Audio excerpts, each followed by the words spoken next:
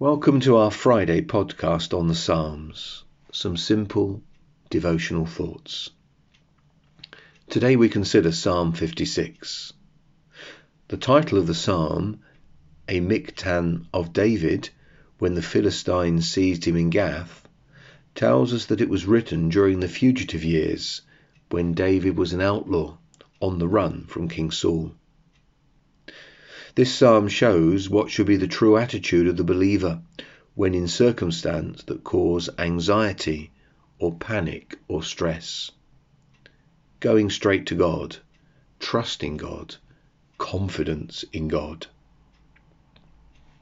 In verses 1 and 2, David spells out what is causing him to be afraid. Man tramples on me.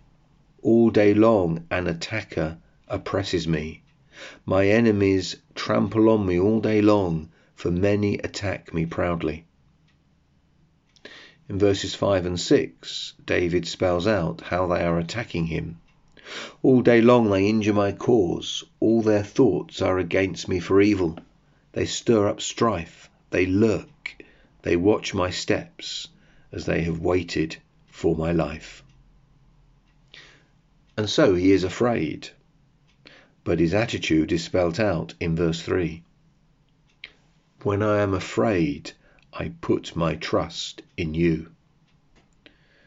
To who else can David turn but God? And God is superior to David's enemies. And as he trustingly looks to God, what does David ask for? It is there at the beginning of verse 1. Grace. So, be gracious to me, O God. No rights are demanded. All that is asked for is free and undeserved favour. David not only trusts in the person of God, but in the word of God.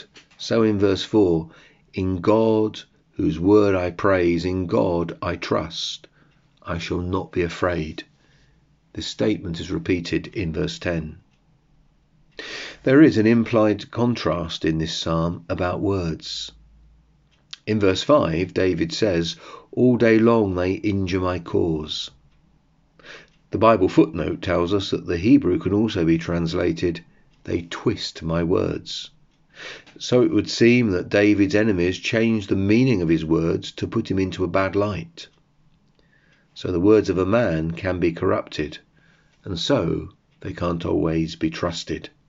Contrast this with the word of God that in verse 4 and 10 is to be praised. Why? Because God can be trusted, and therefore so can his word. As David seeks God, he asks God to work justice. In verse 7, in wrath cast down the peoples, O God. And after this prayer for justice, the tone changes as David turns to God and says in verse 8, you have kept count of my tossings. Put my tears in your bottle. Are they not in your book? This is such a tender turn of phrase that shows us the pastoral heart of God.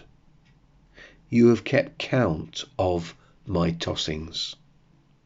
Some translations have the word misery rather than tossings. Whichever, the meaning seems to be clear.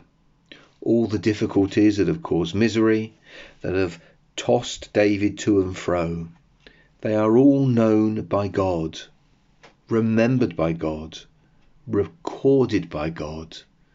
They are all precious to God. C.H. Spurgeon, commenting on this verse, says, though David's soul suffered much sorrow, he believed God would treasure it all up. Hence, tears in God's bottle, recorded in his book. God is caring of David and treasures his tears, just as he does ours. God is also on David's side, so in verse 9, this I know that God is for me. David knows that the prayer will be answered, for he states in verse 9, then my enemies will turn back in the day when I call. And in verse 13, for you have delivered my soul from death, yes, my feet from falling. And when the prayer is answered, David promises to return to offer his thanks. He would do this by offering sacrifices and singing thanksgiving songs. So in verse 12, I must perform my vows to you, O God. I will render thank offerings to you. As Ambrose, Bishop of Milan, in 374 AD said, no duty is more urgent than that of returning thanks. Join me on Monday for Psalm 57.